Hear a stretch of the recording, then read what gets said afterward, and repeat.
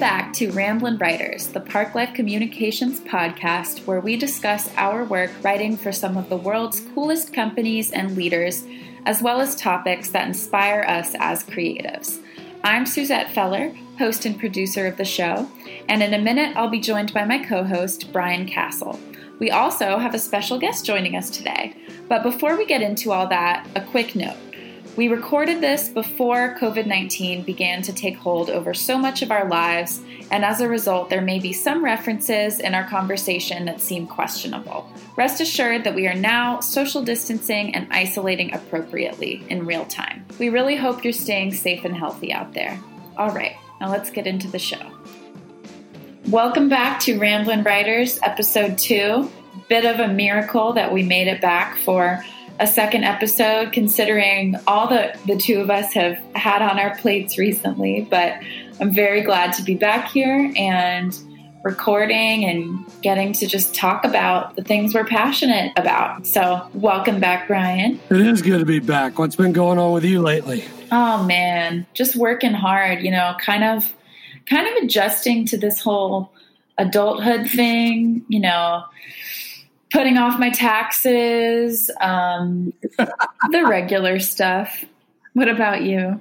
Well, so yeah, that is an unspoken rule of adulthood, is that you put off your taxes. That's perhaps the biggest indicator that you are no longer a child. So that's cool. I'm kind of excited. I've got a new beginning lately, as you're aware of, being new in Charlotte. Over the last year, I decided to quit primarily working from home and join a co-working spot. And I've been real impressed with it. It's very new, just opened a couple months ago. I'm actually one of the initial vanguard of members.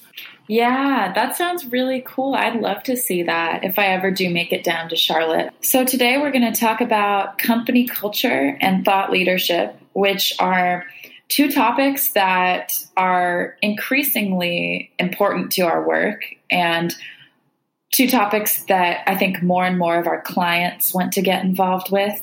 Yeah, no, you've picked a couple of good things there, and one of them, company culture, well, actually both of them, but company culture especially is something that ties into our special guest today, Kevin Jones, my adult lifelong friend from 20 plus years, who now is leading one of the more exciting financial technology startups out there, Celero Commerce. We have the great honor and blessing of working with every day. And it's going to be interesting to explore some of those topics around company culture with him. But let's first, obviously, you and I do like to kind of nerd out on what we get to write about. And we've talked before about how fun it is now to have our own space to put our thoughts out there, especially in reflection of the work we're able to do and the people we're doing it with. And so let's start off, maybe on the subject of thought leadership, which is what I wrote about. The title of your article is Thought Leadership, It's Not for Everyone. And I could see how, upon first glance, that might give some people pause. It might sound a bit exclusive or even elitist, but I know that as you elaborate on that, it starts to make a lot of sense. So do you want to explain more what you mean by that title, that it's not for everyone? Well, sure. As you were alluding to in your intro of the topics, the term thought leadership, I've actually been working in this space for about 11 years, and it's something you didn't hear about a whole lot 11 years ago. There was thought leadership then, But, things change once they become mainstream. And oftentimes when things go mainstream, they're not as cool, right? Like music and movies and things like that. They seem to lose their edge, or in this case, they lose their meaning. And I'm a big proponent, even though I work in marketing where we spin the crap out of stuff sometimes. I'm a big proponent of words actually meaning things and helping our clients especially say things they mean, no matter what we're doing for them.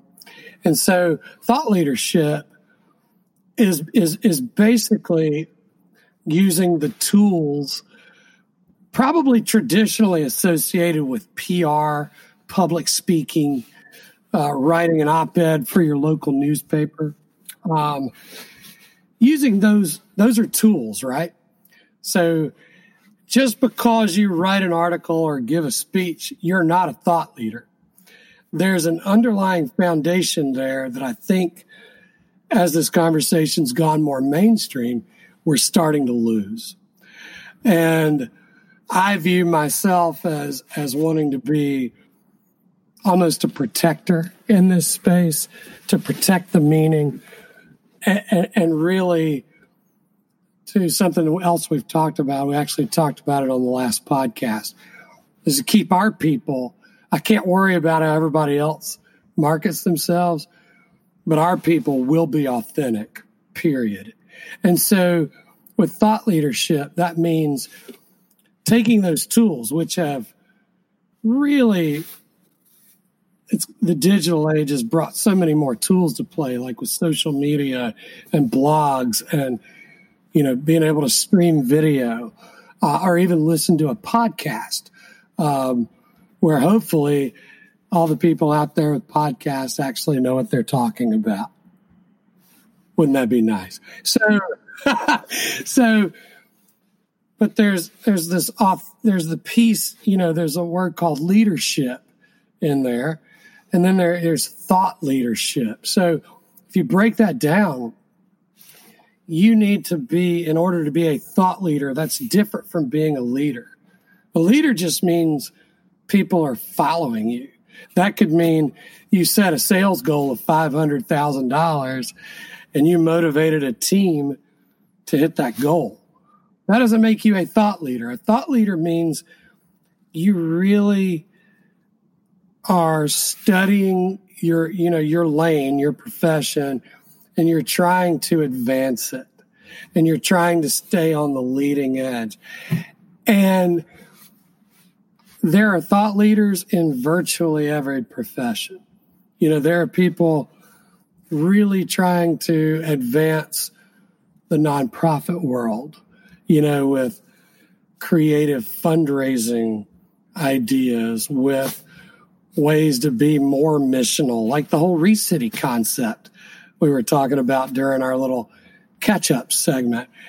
I view Rob Shields at ReCity as a nonprofit thought leader, not because he has a podcast or blogs or any of the other stuff that I've personally helped him with, and now he has other awesome people doing that. Rob's a thought leader because he's putting in the actual work in the analog world to change the game even a little bit and to bring other people along with him. So that means doing the day-to-day work and using those tools that I've been talking about. And so you can be Rob Shields, but if you're not sharing what you do, you're not a thought leader. So that's what I was getting at. And in any group of people, this is fairly true in almost every walk of life, personal, professional. It can be like your government legislative body. It can be your homeowners association, your company. It can be anything. About 10 to 20% of the people step up and lead. It's just this natural phenomenon in humanity where 10 to 20% step up and lead and the rest follow. And that doesn't make the followers crappy. You know, like all of us, even those of us who think of ourselves as leaders or thought leaders in a given context, we're followers in lots of others. Like you don't see, like there's some people who are big business leaders, but at their church, they don't lead anything. They just want to kind of be fed spiritually. And I think there's a lot of value in both sides of that. There's a lot of value that especially companies derive from the 80 to 90% of people who are followers, because it's often followers who are doing the grunt work, who are doing the production side of things, getting stuff out and into the world, whereas the leaders contribute a whole lot by setting the tone for that production and the strategy. So it's two very important, I would argue, equally important roles. They're just different. That's right. And that should, and I'm saying this loud and to the general public, all 5 of them that listen to our podcast right now, since it's early days. Hi, Mom. I'm saying, okay, that should give you pause. Like if you don't think you're actually, if you have the stuff or the metal to be a thought leader, it's okay for you to not be. You know, like leave that work to somebody else. And you just be good at what you do. And maybe there's another piece of your life besides your business, you know, your role, where you're going to be that person. But it does seem like the natural progression. And I know this from working in the thought leadership space specific to healthcare. It's about 10%.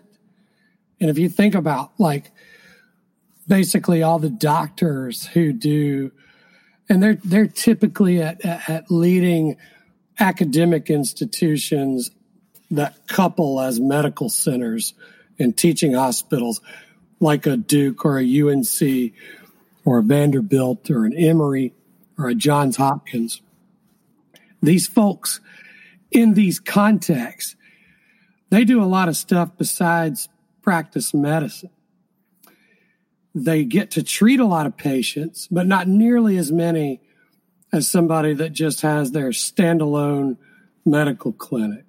So like a cardiologist at Duke, for example, might actually make less money than somebody who is out there doing nothing but treating heart patients. But that person at Duke has chosen a different path. And I'm not saying the other folks are just motivated by money. They're there to treat people. But then there's other people who are like, okay, I want to treat some people. I want to do research. I want to teach. I want to mentor recent graduates. I want to mentor young doctors who want to go into my specialty. Okay, I'm telling you, all these people, whether they're the woman who's got the really successful standalone clinic or the woman who's got the teaching and all that at Duke, they're both doing great things for the world. One is focusing on making a lot of people better. The other person is making sure that other person who's making a lot of people better has their whole scientific space pushed as far, new drugs, new surgical techniques as applicable to the specialty, and that exponent of training the next generation. Ramblin Writers is brought to you by Parklife Communications. Meet your new marketing team. From copywriting to thought leadership and strategy, we deliver marketing services that help you grow your brand. Visit parklifecom.com to learn more. That's PARKLIFECOMM.com. So out of all the things we've written about since we relaunched the site back in the fall, one of my absolute favorite things is what you wrote about company culture. and its importance in the business world.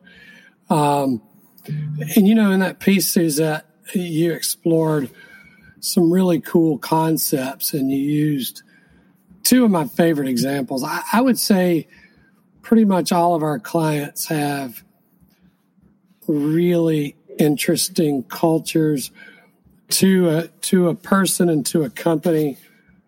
They're all the kind of people you want to root for, which I think is emblematic of them dedicating at least some of their time to building the right kind of culture. I think of somebody like Trip Holmes, who's a solo entrepreneur at this point, but he is so tightly knit with his partners that he works with on a lot of transactions in the M&A world. He's created a culture among partners, and we're going to have him on the podcast at some point. And I want to talk to him about that because it's so unorthodox and unlike anything I've ever seen, really. And I think and he will tell us about how he's climbed the mountain several times with several different models for his boutique, but that this model he's doing right now is as effective as it's ever been. And you chose two of what I would like to think of as the more advanced cultures that we've seen in the small to mid-sized space that we typically operate in. One is a company that's about 50 years old, and one is about a year and a half old. And so I want to talk first with you about Health Keepers. What a special group of people. Can you share with our audience what you've learned about their culture, why it's unique, and why they should never shut up about it? Yeah, absolutely.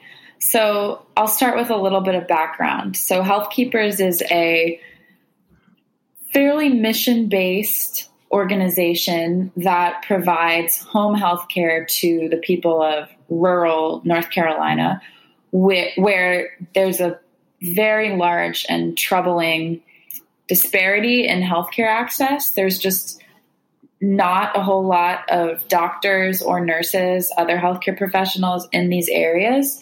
So what Health Keepers is doing is really, really important work. And they do a lot of work with Medicaid programs like the Community Alternatives Program so that their services are more accessible to people who can't afford most home health care services.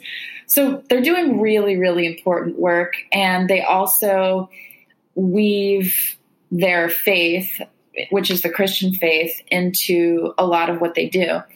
And so coming into this, I am somebody who could count on one finger how many times I've been to church besides weddings and funerals. I mean, I am not a very religion-oriented person. I don't have anything against religion. I think it has a lot of value to a lot of the people that I love. And I have a lot of admiration for people who go to church because I think it's a really unique and awesome feeling of community. It's just like a really special place, and it's a nice, quiet, calm place, which I appreciate a lot too. But that being said, I'm just coming into this someone who is such an outsider in the world of Christianity and religion in general. And even so, I quickly developed such an appreciation for how Health Keepers weaves their faith into their work, because I think what they do and what makes their company culture so special is they really embody the core values of Jesus Christ, which are admirable to anybody, I think, whether you're in the Christian faith or not. I mean, helping out those who are less fortunate, working to create a world that's more just, and giving a voice to the voiceless. All of these things transcend religion as qualities that are just really beautiful. And to see them in a company, to see them embodied in a for-profit company is really cool. And it's really unusual too. I haven't really come across a company that operates quite like Healthkeepers in my experience. And so, yeah, I think what struck me about Healthkeepers and what made me want to write about them was just how much I admired them and how passionate I am to do work for them, even despite being someone who's pretty agnostic myself. Yeah.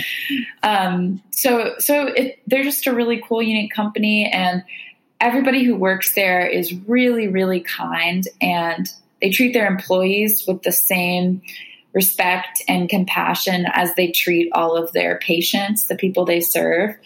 So it's a company that really eats their own dog food, as they say. Yeah. So one thing you ought to know, and they came along as a client just a few months before you joined us. And you started working on the account probably within a year after them joining us, a few months after you did. So when I first met the CEO, Tim Brooks, who is the son of the founder, Howard Brooks, who's an amazing man. They're based in Pembroke, Robeson County, the heart of Lumbee Nation. Howard Brooks is an amazing man, incredibly humble. I've been honored to meet him. Tim is a chip off of that incredible block. They're so profoundly humble, and the way they live these values that we're talking about, in addition to those you listed, just being kind and caring and humble in everything they do. They really walk that walk. There's an incredible generosity of spirit. What they've chosen to do is so hard. Like they've chosen, and Tim's told me this. He said, there's a lot easier ways to make money in healthcare than driving out to all these remote places and meeting people in their homes. Like, that's why people build buildings and make you come to them, right? Like, there's a lot of things about this model that don't make as much sense, frankly, until you know the heart of this company. I'm really glad you picked them to spotlight, too. It also shows your work for them shows that you can write about professional baseball even if you never played it. Yeah. It's one of the things that makes you a great copywriter and great content creator is when you can very quickly become educated enough on some topic to write about it with authority, even if you have zero real experience in the topic. You have to be able to do your research fast and capture the spirit of the company fast. And that's one of the things that is a challenge in my job, but it's a fun challenge. And it's a challenge that I think I tend to conquer pretty well. I'd say so too. And I think it's an amazing creative challenge. Because we don't work in any of the spaces we write about. Yeah. So we have to, what I try to do, live by, and I don't really articulate this, but I'm doing it right now, is you got to do it justice, And that requires a lot more than just reading about something and then mailing in some copy about it. When you really try to capture that essence. So let's talk about those new kids on the block, Celero Commerce. I'm so excited. We're going to have Kevin Jones, founder, CEO, and friend, on the podcast in a few minutes. So tell me, as you were writing this piece, what you saw as some of the similarities to an older, more traditional industry-focused company versus this new, fast, much more fast-moving and excited world of financial technology. What did you see as some of the similarities and maybe some of the differences? All right, so I'll start by addressing some of the differences because they are very different companies in a lot of ways, even though we love them both and they're both very unique in their own spaces. But Celero operates in a very different space. They operate in this fast-paced, highly competitive world of financial technology.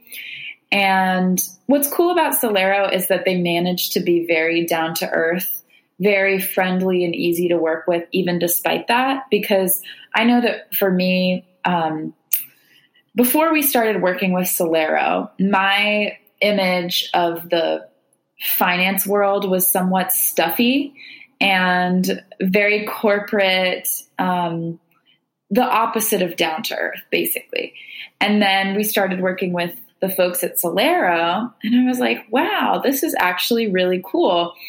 And one thing that Celero does so well is they really capture the competitive spirit of the fintech world in a healthy and positive way.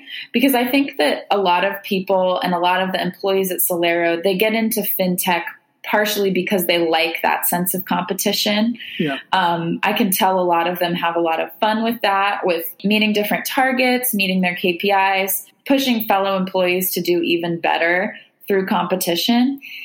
And a huge part of Celero's culture is high performance. They really emphasize high performance, taking ownership of what you do and doing it as well as you possibly can.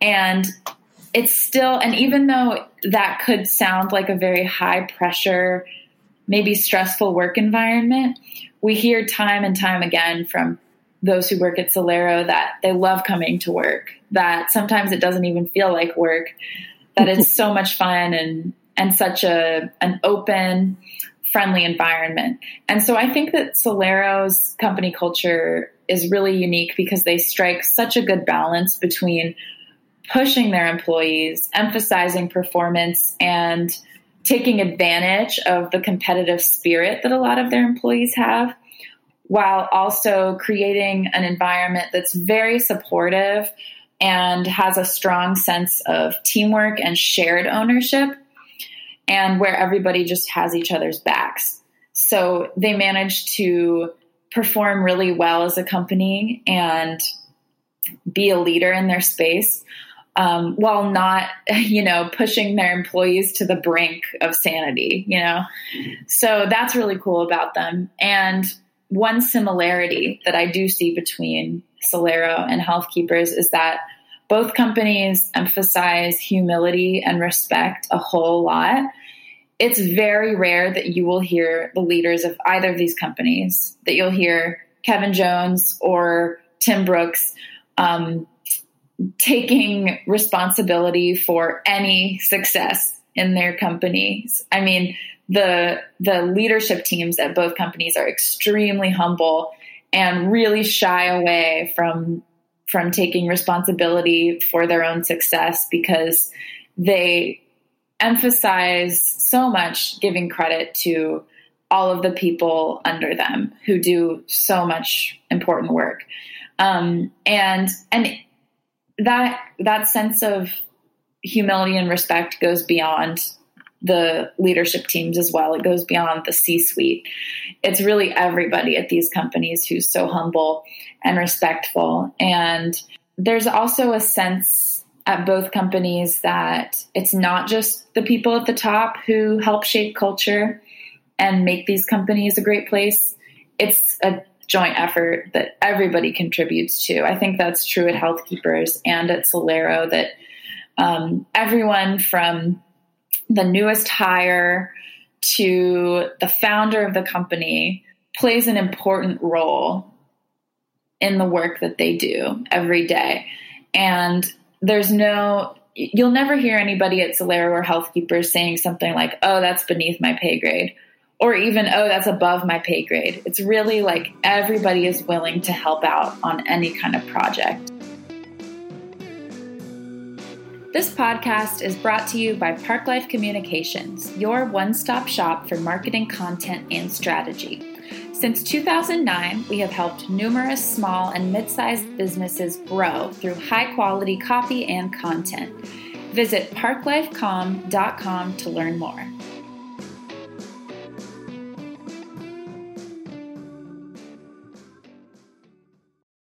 Well, welcome back to Ramblin Writers. We're now being joined by a special guest, Mr. Kevin Jones.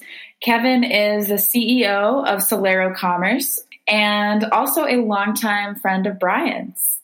Welcome to the podcast, young Kevin. How are you? I'm very well, sir. Thanks for having me. Well, it's a deep and distinct honor to have you. You know, we just launched this thing a couple weeks ago. And it was a big goal of mine to have a major star appear on the podcast. And now that we're accomplishing that with episode 2, I think we're going to shut it down after this one. So we'll make sure that we go out with a bang with this last episode. That sound good? I'm pretty excited about that as well, Brian. And I'd like to know who's on after me. Who's the star? So thanks for coming on. We've been talking a lot before you got here about some things that drive us creatively and the kind of work that we enjoy doing. And we've had some pretty amazing opportunities with you at Celero, you and your team, to do a lot of thought leadership pieces. And one of the big areas we focus on with you is on company culture. I think, just knowing you as long as I have, a couple decades, culture, my perception of your relationship with culture is like plants and water or people and oxygen. I think it's elemental. I think it's part of your DNA. But I don't think people are born that way necessarily. I don't think we pop out of the womb talking about company culture and how to make people better and get the most out of people. Where did that journey start for you? I think it really started, honestly, when you and I started working together at Central Carolina Bank. I think that, we were very young at the time and, lacked depth and experience, but I think we leaned on each other as a team to try to find our way to excellence. And we didn't have some of the tools in our quill that I think would have been nice to have at that point in our careers. So none of us, I think, thought we were the smartest person in the room, and therefore we leaned on each other to make decisions based on all of our different perspectives. And it really showed me at an early age how empowering, the entire team to make decisions both made people feel valuable and secondarily helped facilitate great decision making that helped us be successful as a team. So I'd say it's really started then. Well, it's funny because I can remember those days like they happened yesterday. I think that's what it's like during the fun times of your life. You have some unforgettable moments. And I can even remember what the day-to-day felt like back then and how much fun we had.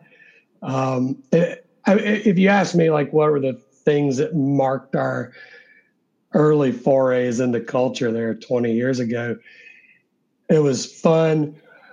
We took our work very seriously, but didn't take each other seriously or ourselves. There seemed to be this pushing down of individual egos to do what was good for the team. And I think above all of that, like a mountain above all that, was how it was all about the person in front of you. If you were the regional manager like you were, and that person in front of you was me as an employee or me as one of your managers or somebody else, the focus was not on, at least at first, about what you needed. It was about what that other person needed. And did somebody treat you that way? Was there an early mentor or leader that you saw that in, that you said, that's the way to treat people? Yeah, I do. I mean, of course, there are people that have that influence on you. And for me, I look back and I think like mentors come in different forms. I think some mentors we never meet, but we just see them and respect the way they treat others. Some are very instrumental, in the day-to-day of our lives. And for me, I think, first off, everybody from my mom to really my uncle Dwight specifically, and then my football coach in high school, really gave me confidence, probably at a tough point in my life. Showed me that there was potential and leadership capabilities. And I think having someone believe in you and value you can empowers, I guess, us to reach our potential. So I think those people were super important.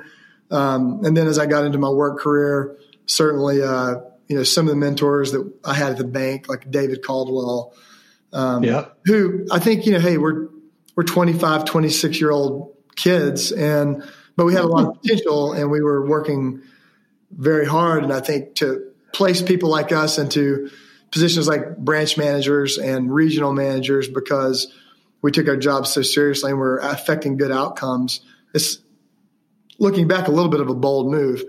And, but I think that being said, it was a move that reflected well on him because, as you stated, we took our jobs super seriously and worked really hard. And we got the desired outcomes, and we got them in a way that we could be proud of. As you said, we had a healthy disrespect for tenure, and we had a very healthy respect for performance. And that's something that's continued through my entire career. It's funny you bring up that last point, because now that I'm an old fart, I still enjoy recognizing that huge reservoir of potential. But the things I marvel at, the people I marvel at the most, like we've got a client, Suzette and I do, who's an investment banker in Raleigh. And this guy's been doing this thing for 35 years, just crushing it. Worked for the old Wachovia for a few years, took that knowledge he built up as a commercial banker, moved into business brokerage, M&A for family businesses, the end user that's really in your wheelhouse now. And working with this guy, he finds ways to keep it fresh and innovate, do different things over time. I just marvel at that somebody with that kind of longevity, shows up, like it's all brand new again every day. I think you've run into a little bit of that at Celero, haven't you, as far as some of these companies you've been bringing together?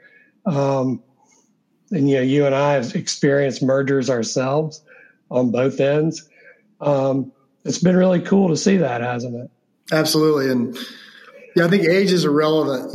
I think people make the assumption that people that have been in this industry or any industry for a really long time have become stale, but that's absolutely not the case. I mean, I think it's a decision we have to make every day, and it is environmental as well, but it is, to kind of make the point, through these mergers and acquisitions, we've obviously acquired some team members that have been doing what they've been doing for 20, 25 plus years. And it is definitely interesting to see how much mindset and approach influences outcome, where we have some people that have been doing the same thing 20 years and just absolutely refuse to evolve. And on the flip side, some of our most directions and ideas are coming from people that have also been doing what they've been doing 20 to 25 years. And it goes back to a topic you and I have spent time on with Suzette is the day one philosophy, is just being able to walk into your business and challenge yourself, maybe annually or whatever, to look at as if you're coming into the business fresh for the first time, and what decisions would you make to make the business excellent. And regardless of how good a business is, if we walk into a business for the first time, there are always changes that we recognize that can help influence the business to do better. And I think challenging ourselves to set aside kind of the legacy pride of authorship that may go into, or the emotional connection to certain things, and look at the business fresh, is one of the things that helps people consistently reinvent themselves and reinvent their ability to continually affect positive change in the business. So you said something earlier about how we were young when we were doing all of our first ventures into creating a culture. Like I can remember all the branches had these cool names. You know, like I managed the dog pound. Like this was a bank. Everybody wore suits. And it was, you know, we were trying to shapeshift something that was about as old and traditional and stuck up as we could.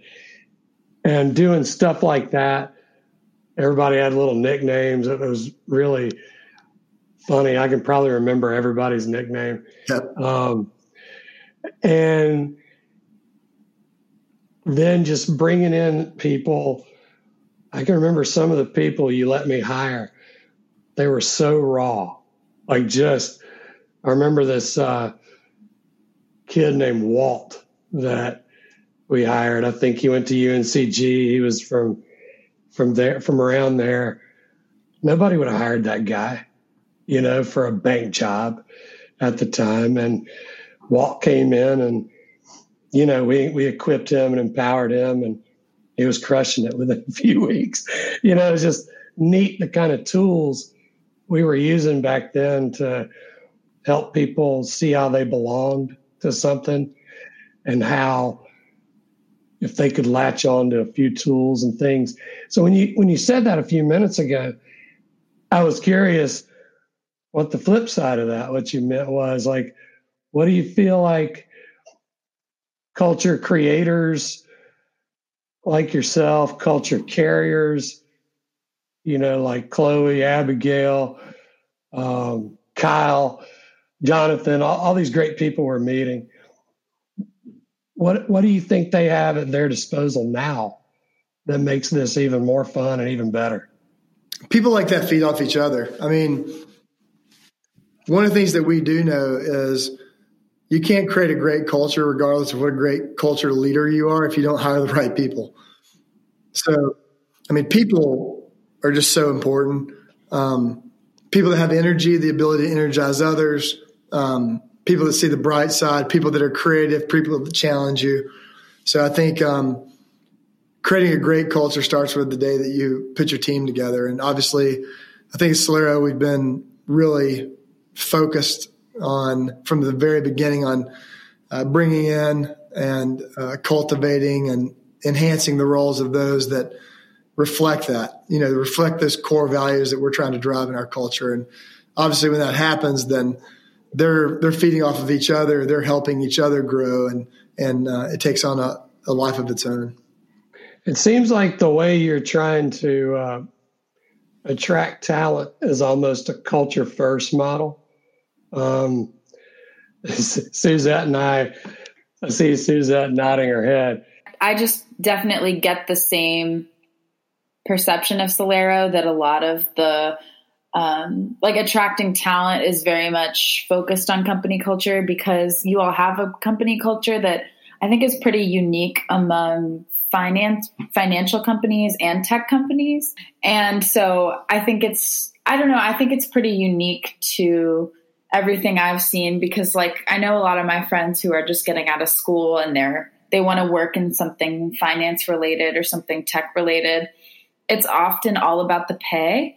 And while Celero does offer competitive pay, I feel like you all don't necessarily lead with that, because what's probably even more important to someone who's looking at possible jobs is just that Celero has such a positive, uplifting kind of workplace. I've heard from a few people that they don't really feel like they're going to work when they go into Celero. It's a very fun and light kind of place to work, although not easy. It's also very performance driven. But I could see how when you're attracting talent, that would be maybe more important even than what you're getting paid or what kind of benefits you're receiving. Yeah, we've certainly seen that not only here, but in my last company, that having the right culture commands a certain level of loyalty that, kind of goes beyond pay and compensation. But the great thing about it is we typically see strong culture carriers promoted several times within, a journey. So, the thing, we do want to have a culture that people look forward to coming to work, but it also is a culture that, we also realize that good friendships do form occasionally as a result of a great culture. But we're not fooled into believing that great cultures are a result of friendships in the office, because a core part of our culture is performance-based, of course. And we also realize that people may enjoy coming to work. They may like being there, but if they're not challenged in a meaningful way to reach their potential, they're eventually going to feel like they're rotting and move on. And so a huge part of our culture is challenging people to reach their potential. And, while we want it to be a comfortable place to work and a place that's energetic and exciting, we also realize that people that are looking for a job probably don't like our culture. People that are looking for a career love our culture because we're challenging them every day. Chloe, Abigail, et cetera, they would tell you, they're challenged, they're pushed.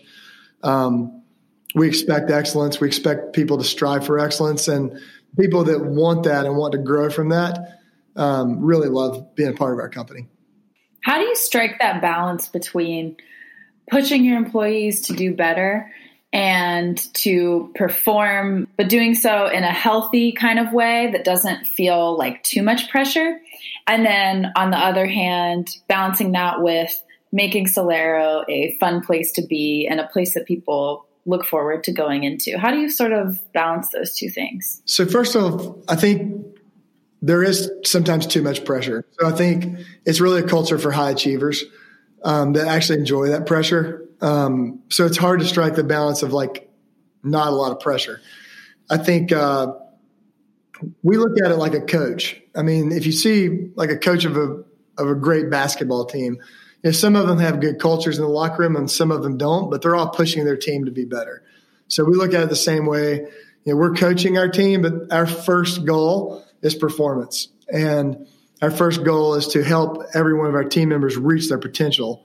The secondary to that, we do that with a respectful, I think, humble, empowering approach, but with the end goal still of high level performance.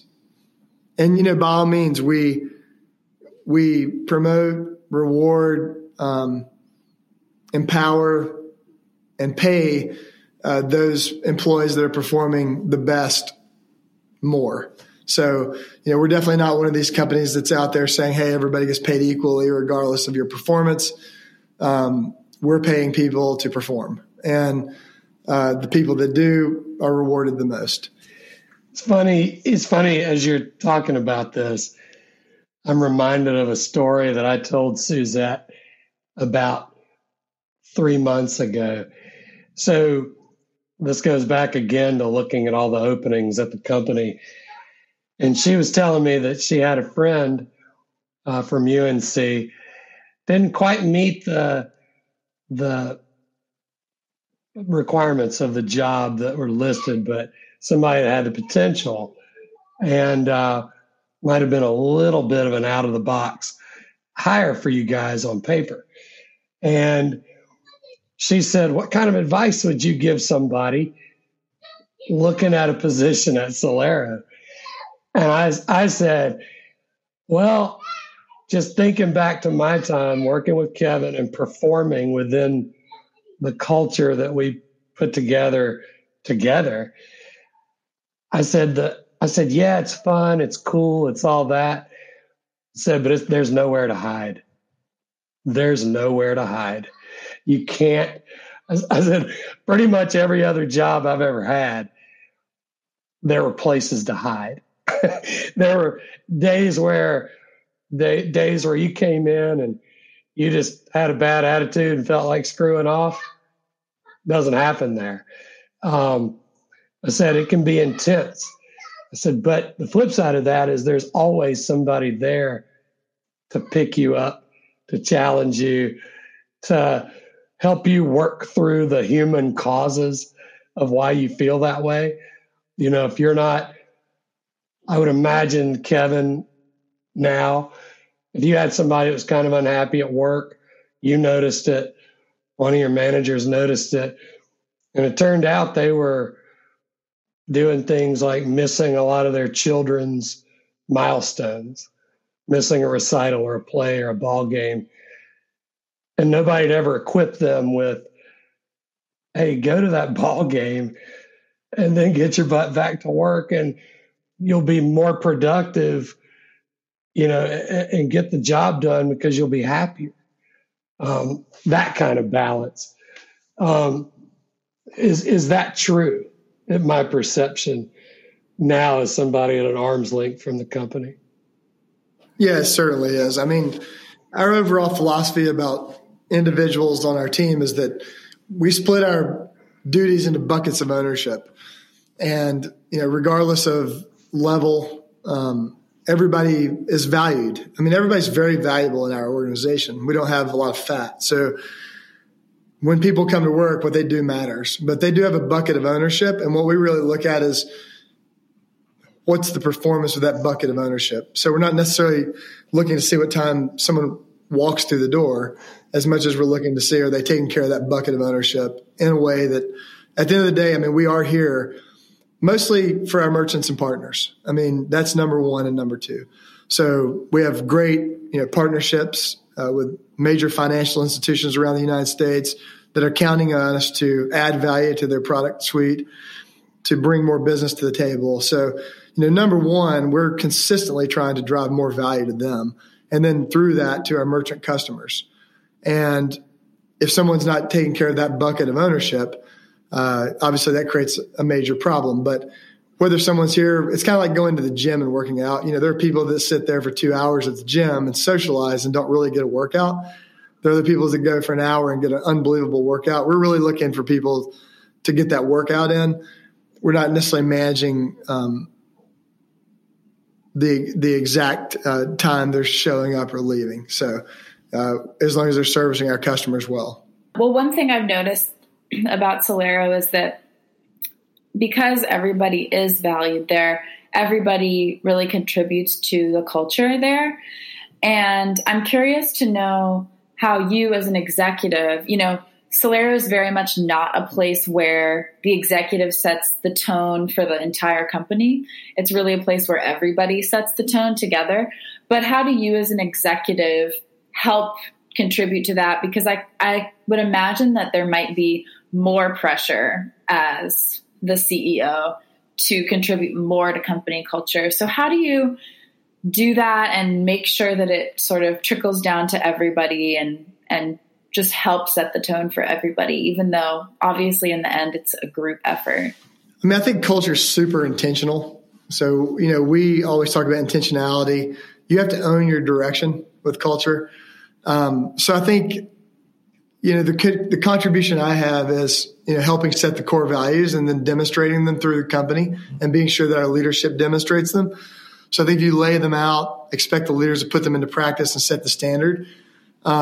And then be very genuine with the culture that you're setting. I can't emulate someone else's culture because it's not really me. Everybody has different lines that they're comfortable with. And so I think what we look for is, like with myself and our leadership team, what are the core values that we care about? And then ensure that we demonstrate those through the entire leadership team. And if that occurs, it becomes very natural for the balance of the team to, demonstrate those. Then they become way more powerful. But the other thing with our culture is I certainly don't think I'm the smartest person in our company. So I think facilitating great ideas is more of my job than coming up with them or, making the decisions. So I think facilitating great decisions is the job of leadership, but understanding that any person within your organization could have the best idea, the most innovative idea, the game-changing idea, or the idea just to work through obstacles. And so we just work really hard to empower every person on our team I tell Chloe all the time, I was like, if I invite you to a meeting, that's an invitation for you to say anything you want to anyone you want, because she has great ideas. Abigail has great ideas. Like you said, Kyle has great ideas. So they sit in a lot of executive meetings, and we want them to be fully empowered, regardless of title, to facilitate good decisions. And I think over time that empowers people to think in a different way and own the business in a different way. And I think at the end of the day, the two biggest drivers of a good culture are being pushed and being valued. And if those two things are there, people are usually can sustain and be a part of the company for a long time. So we're talking a lot about how you have to act in a values-driven way. And we're talking a lot about individual employees and how, they're feeling a part of something bigger than themselves. They're being pushed. They're being really developed to their full potential. I know the word develop is big with you. I know you're trying to be empathetic to each person in the organization. But having worked in finance for over a decade myself, and working in organizations where there are a lot of cool people, a lot of great performers across the organization, and inspiring CEOs, brilliant people. And then they had this super douchey, multi-level middle management, like people who got that first or even second promotion and then just settled into mediocrity. How do you prevent that? Because it seems like those folks traditionally don't have the same level of individual, like KPIs, performance metrics. They hide behind talking about people that hide in an organization. They're better able to hide. And they're also guilty of rolling shit downhill, where the guy in your position, for example, says, we're not hitting these numbers and I've identified this place. What are we going to do about it? And instead of them coming up with solutions, they just roll it downhill. And how are you changing the game and eliminating kind of the douchey fat of corporate America? Yeah. So typically in that situation, they end up getting fired. And I say that genuinely because the way we typically approach a situation like that is take a super humble approach to that at first and ensure that someone like that understands the thesis, what we're trying to accomplish. So we serve them, and we're very humble about ensuring that they understand first. But if they understand and don't represent our core values, pretty quickly we let them go, period. And the reason for that is, we hold our leaders more accountable than anyone, because if someone moves into that role, then the organization they have below them is really looking to them to pull, because we're a push-pull organization. What I mean by that is, we look at those relationships like mentor-mentoree relationships. And if we're trying to hire people consistently that push us to be better. So if I hire Chloe and Abigail and Kyle and some of the people that you've worked with and know, and they're trying to grow really quickly, and they are growing really quickly, they're pushing me to stay ahead, right? Pushing me to be better. Same time, I have to work to stay crisp and to stay innovative so that I pull them along. If we push and pull each other along, then we're both growing. That makes for a really great company. But if we get a middle manager, which is, you're absolutely right, where it happens. That's middle management's the most important thing to execute upon the direction of the company. But if we're trying to say we over communicate, but I'm over communicating in the middle management, they're not over communicating to their teams, then there's some lost in translation there if they're trying to serve their own agendas versus the agenda of the company, et cetera. So we hold that group the most accountable because they've got to be servant leaders.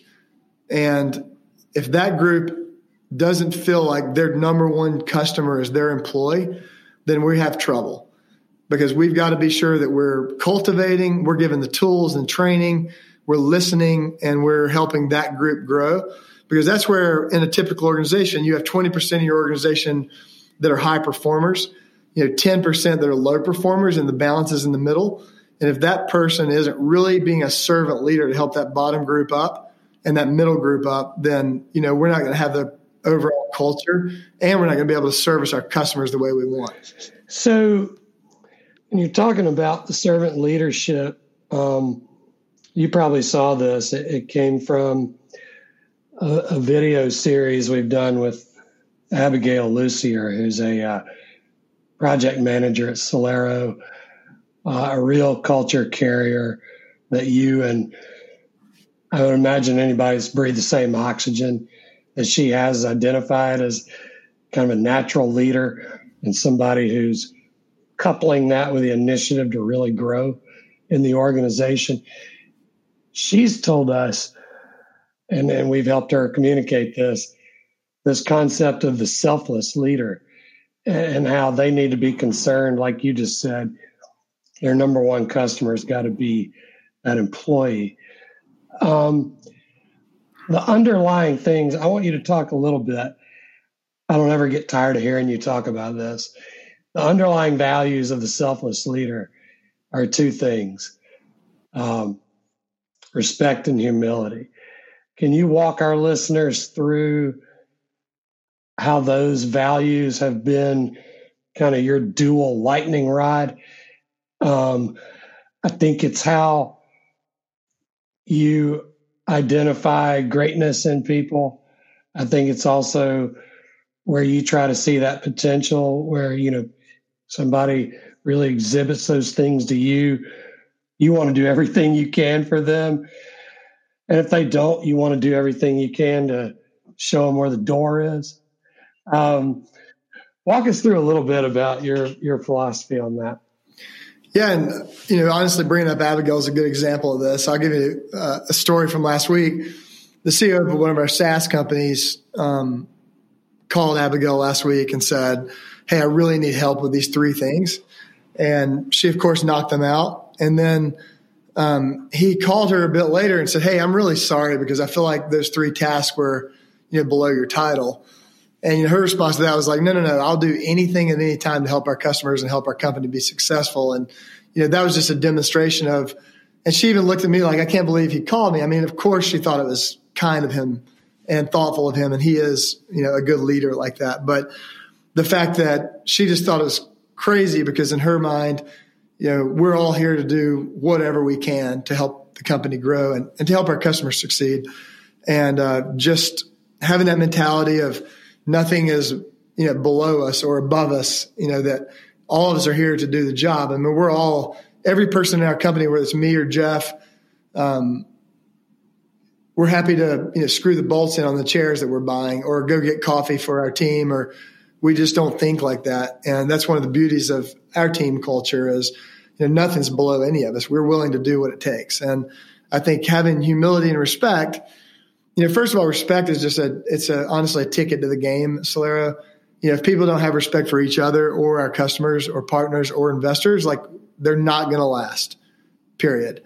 Because that's just a gift we can give people that is free and simple. Now, don't get me wrong. If they lose our respect, that's another problem, right? But we try to treat all people with respect. And frankly, kind of coming up at the elevator with a potential hire is one of the more telling things in an interview at Celero is how they treat people, regardless of rank or socioeconomic status or where their role is going up that elevator. If that level of respect isn't there, we know it's not going to be a fit. And humility, I think, is the same thing. It's regardless of successes that we have in life. I mean, everybody has a little bit of an ego. I'm not going to hide from that, but it's challenging ourselves not to. It's not that we don't have something like that, but challenging ourselves to, ensure humility because I just feel that we can lead others better and that we can also serve our customers much better if we come from a place of humility. And those two things work in tandem to really eliminate any sense of entitlement. I mean, I don't think you can be entitled and humble and respectful. So if you are, it just eliminates it. And I think entering a role, being thankful and grateful for the opportunities that we have enables us to do a better job. So it also, frankly, enables people to be happier. If you find the happiest people in life, regardless of how much money they're making or what they're doing day to day, if they're grateful people and humble and respectful people, they're pretty happy. So I think it's a great recipe for success, both personally and professionally. All right. Well, go with God, my man. Thanks for joining us, Kevin. It was really great to have you, and we hope you'll come back someday. Thanks, guys. Enjoyed it. This is awesome. Have a good day, man.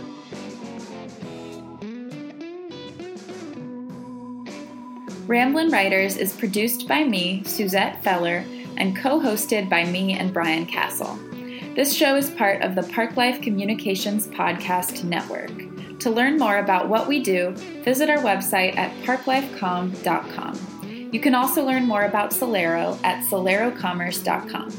Thank you so much for listening, and be sure to subscribe so you never miss a future episode.